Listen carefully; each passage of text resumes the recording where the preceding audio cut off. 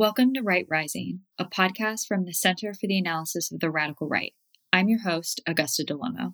Today I'm joined by Basa Lubarda, a doctoral candidate in the Department of Environmental Sciences and Policy at Central European University. He's here with us today to explain why ideology is important to the radical right, and particularly to far-right ecologists. Basa, thanks for being here. Thank you for inviting me. So let's start off with defining ideology. And for our listeners, you are the head of our ideology research unit. So I'm going to put you on the spot and ask, why is ideology important in researching the contemporary radical right? And then can you give us an example of what this looks like in practice? Because this can be a very nebulous concept. Of course.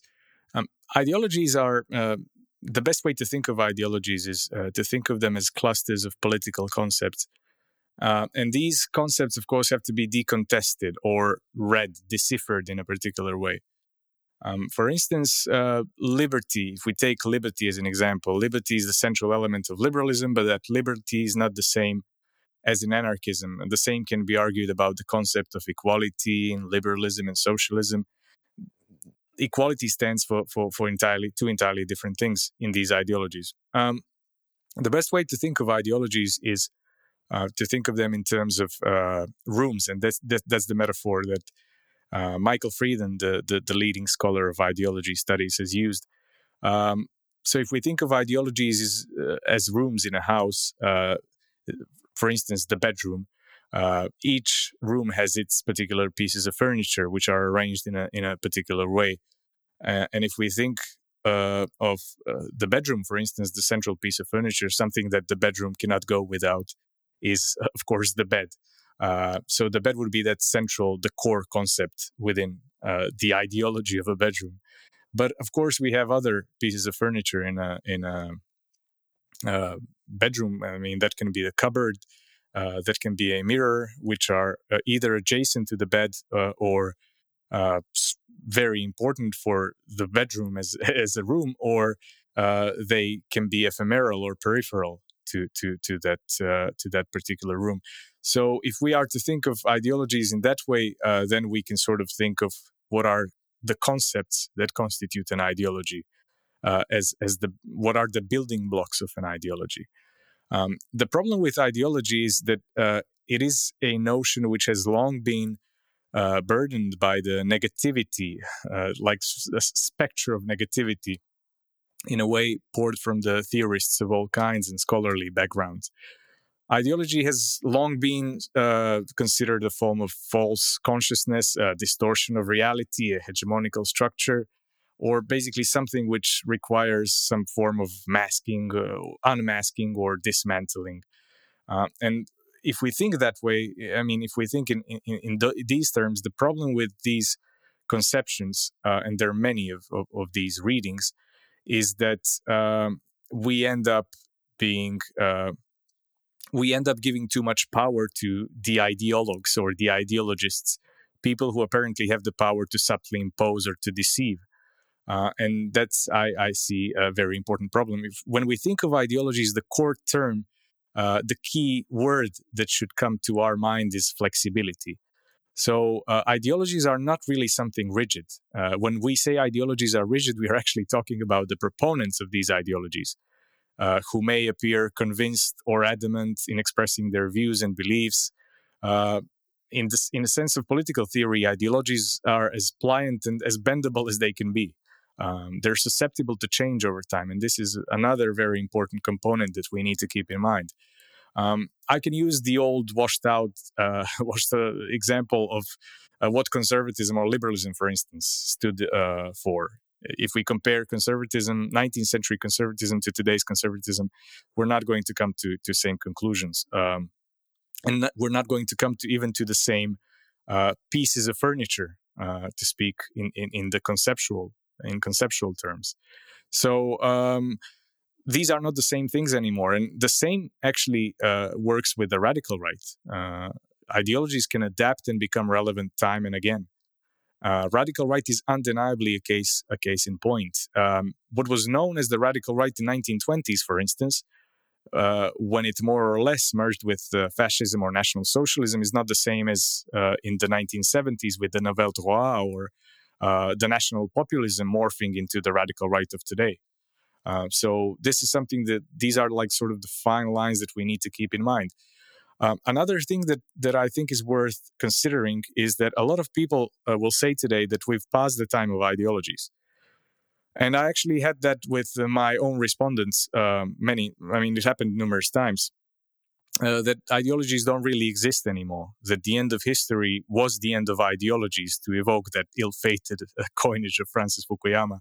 Uh, so I basically think that we need ideology more than ever. The point is to exactly identify these obscurities, these subtle gray zones, because they are ultimately defining our reality.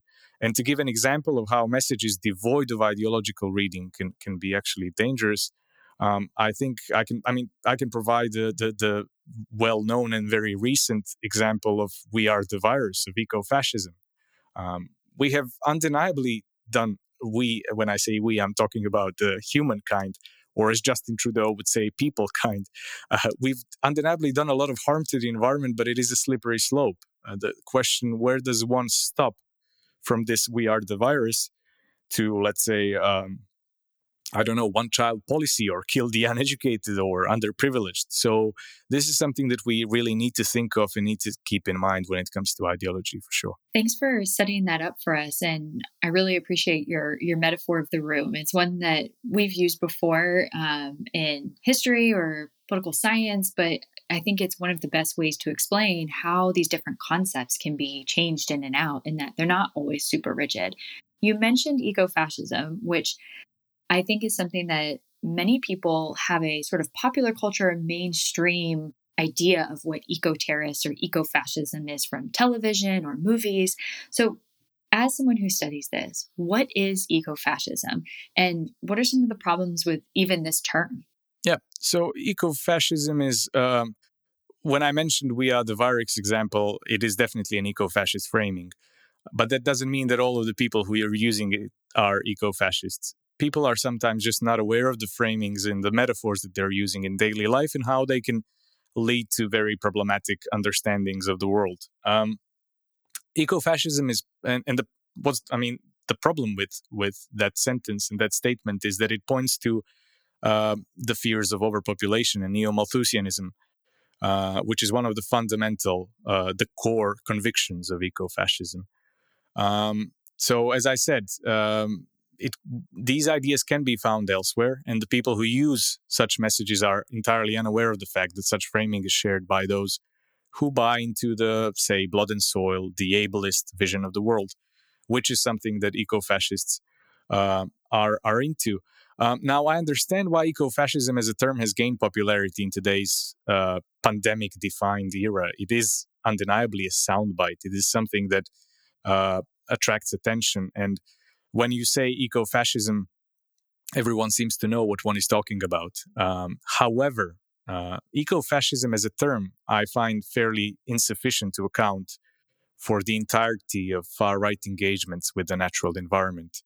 And when I say far-right, I'm talking about, it's a term from the scholarship which brings together the radical and the extreme right. So both the extra-parliamentary actors who are openly willing to dismantle democratic order, and those who are still playing within the boundaries of the democratic liberal democratic order.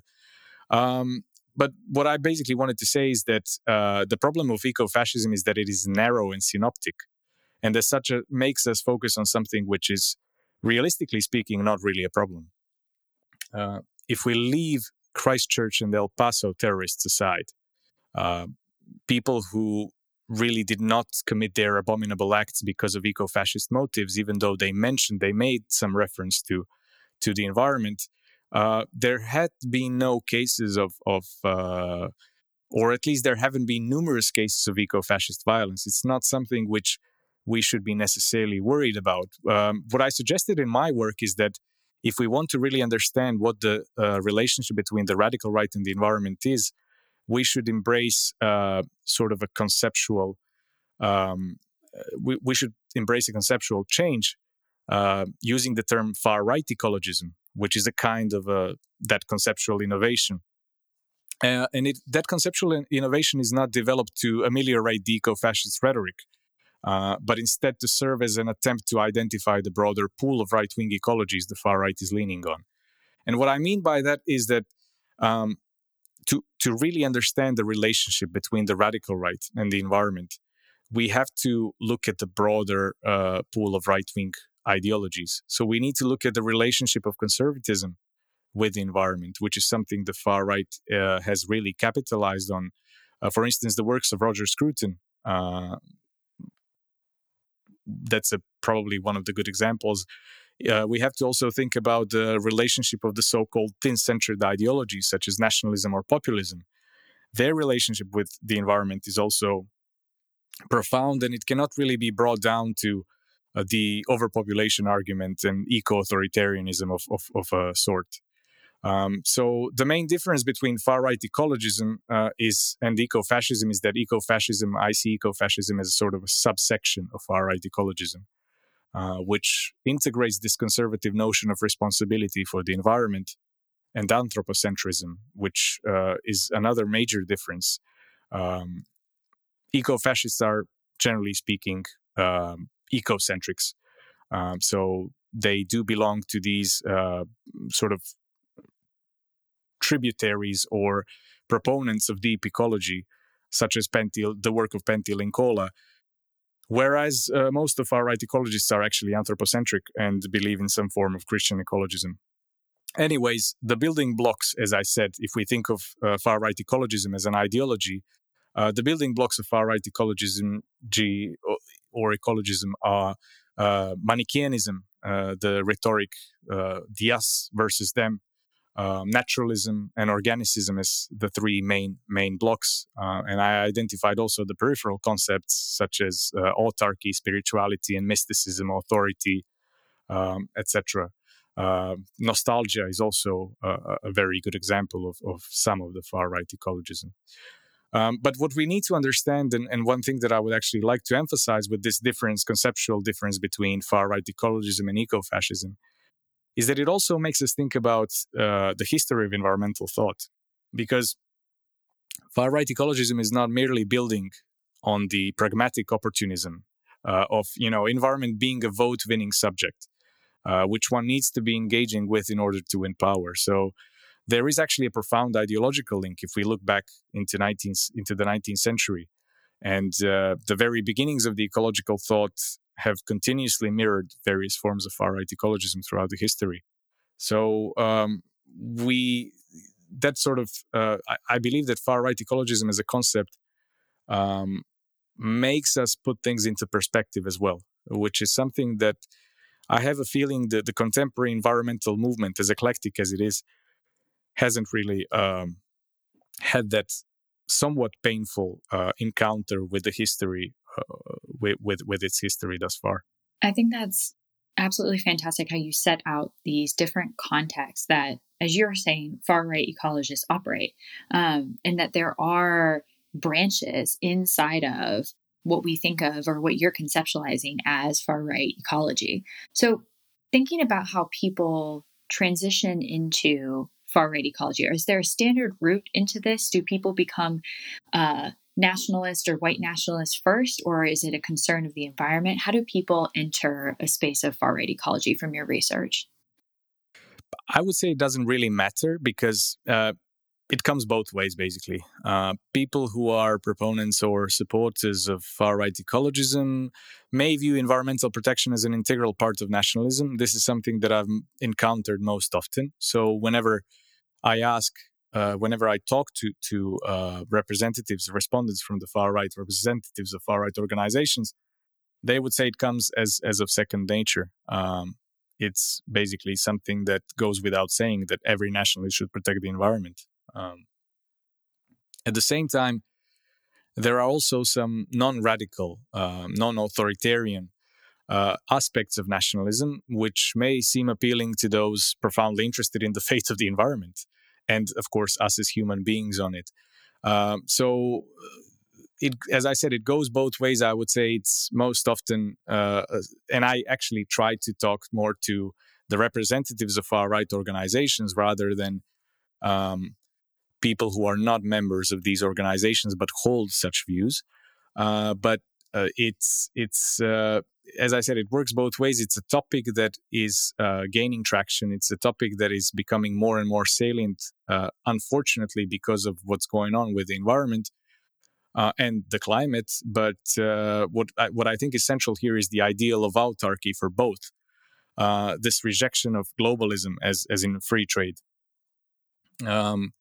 Because globalism, of course, I'm using the terminology of my respondents here, but in their view, this has done a lot of harm to the people they think of as diligent and hardworking.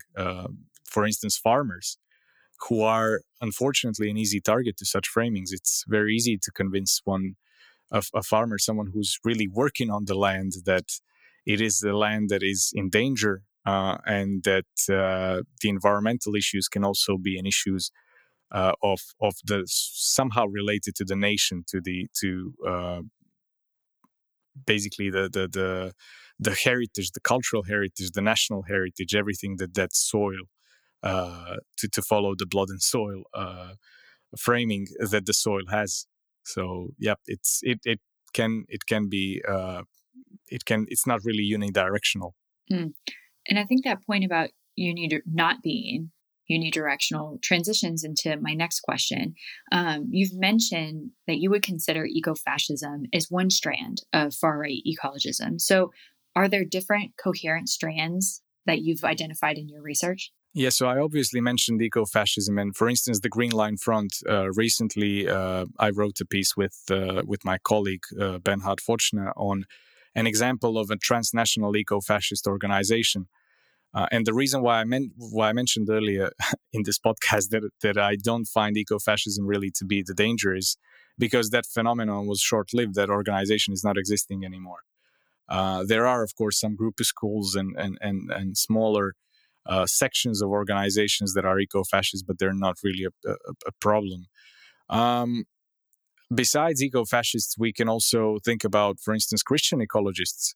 I encountered many in Poland who are following the work of Saint Francis de Assisi.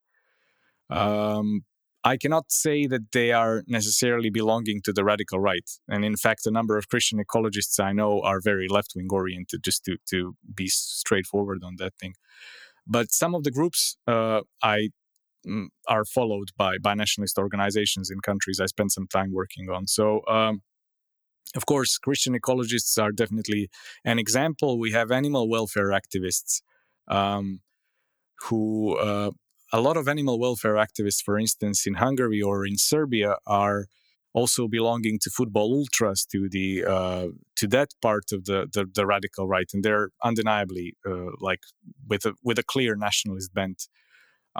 So they're not really eco-fascist in that literal sense that they are ecocentric, but they do care about animals and they don't like to see them hurt, and they will do something about it. And you can guess that something will usually entail violence.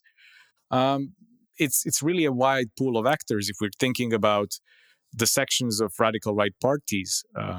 Ecological sections. Some of the radical right parties already have their ecological sections, especially in Eastern Europe. So, what these people, it's usually the young people who are taking part in these and who are leading these.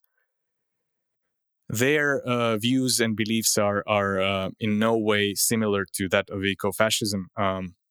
As I said, they're mostly informed by these conservative notion of stewardship, taking care of the land and the environment as some form of a cultural heritage.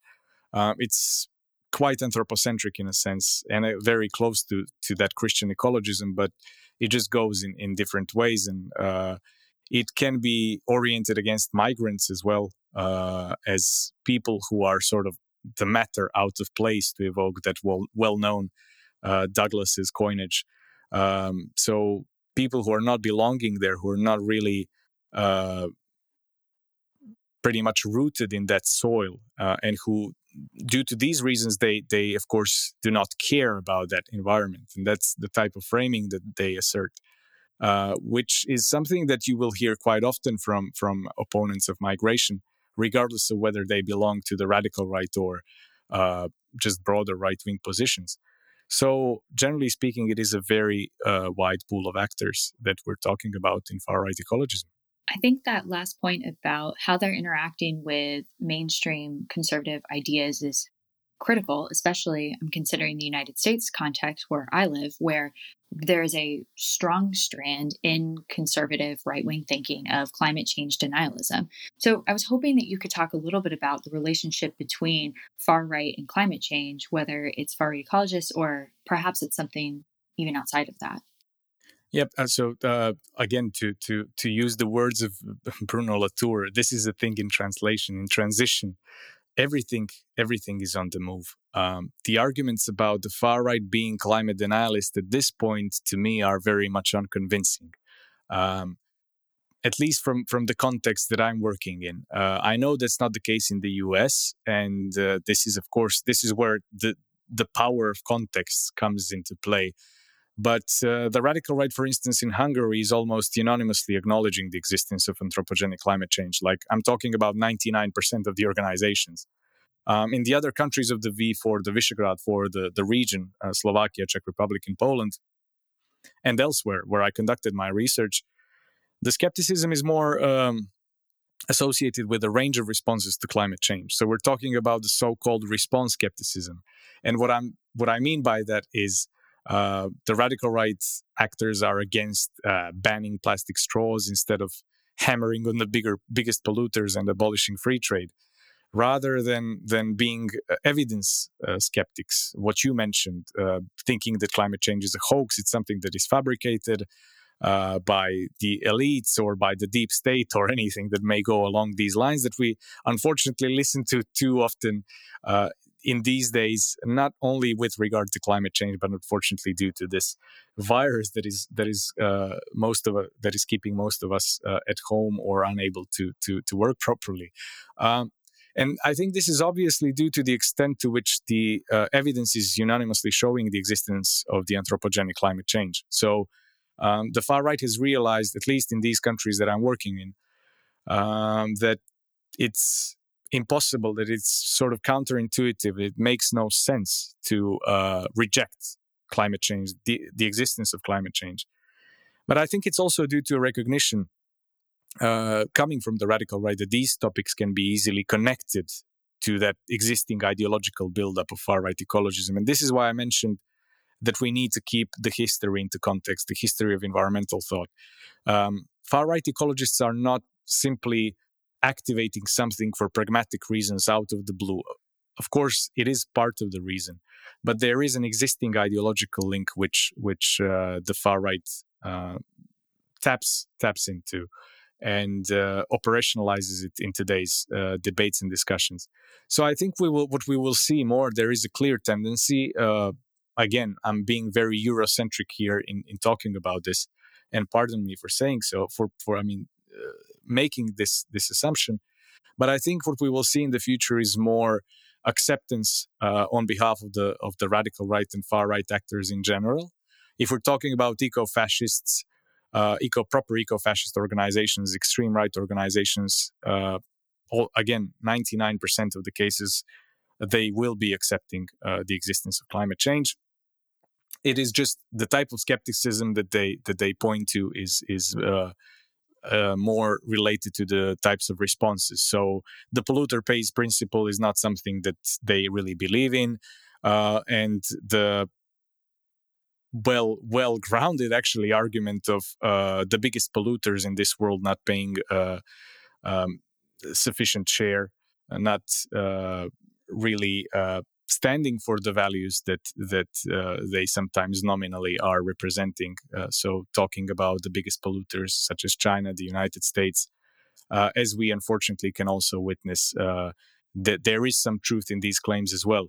And this is why I think that this change, this very subtle but gradual change which is happening at the moment, is something we need to keep in mind, because it will be very relevant for the future. It will be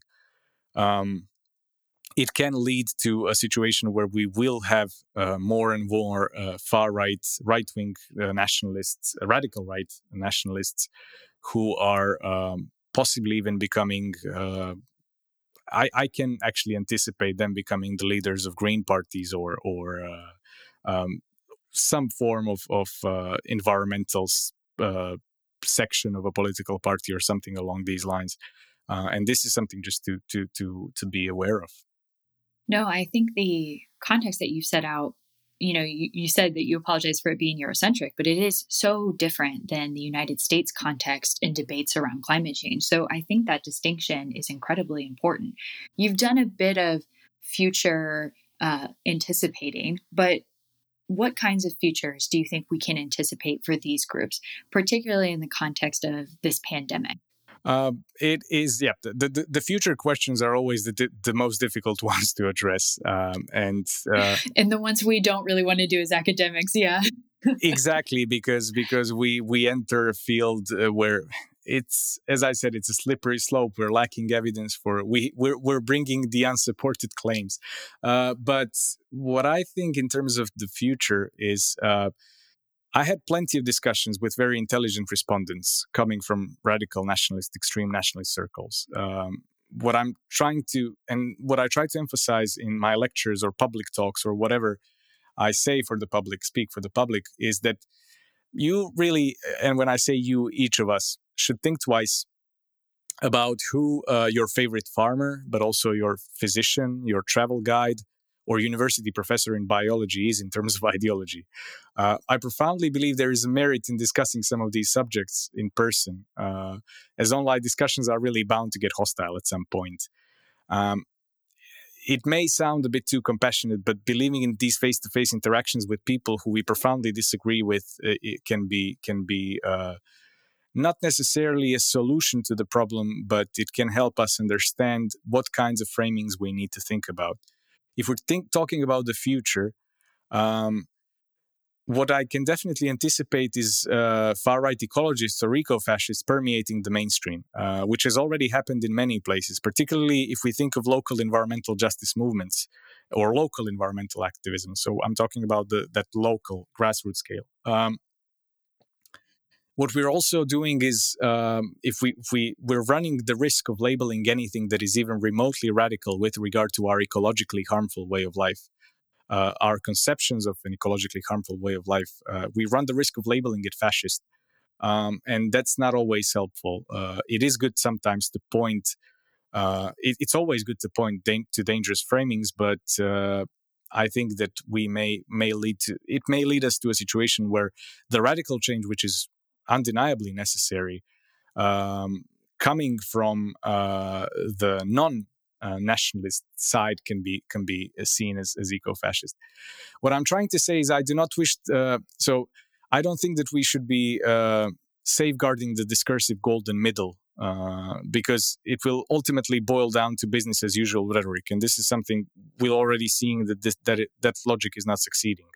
What we need to learn from far-right ecologism for the future is that the moral panic to which we tend to react and the obsession with exposing and unmasking something or someone is not actually conducive to achieving a social change. And what I see, and as I mentioned, that in the future is that certain contexts, in certain contexts, such as those that I've been conducting research in, Hungary, Poland, where you have 60% of the population voting for right-wing populists or other far-right parties, there's no way on earth that you can possibly ignore these actors. So there's no way that you can just point your finger and say, I'm not talking to these people, or the people who vote them. You can, of course, not talk to the proponents, but the voters, you have to. So the debate is not only pertaining to the environmental domain, I believe. It is that question of deliberative democracy. It points to these broader issues that we're having, because I feel that we're ending up in a situation where who speaks the louder is the winner of the conversation, and somehow I do not like that scenario. So I find it in. I think it's a general remark, which is, in my deepest convictions, a valid one.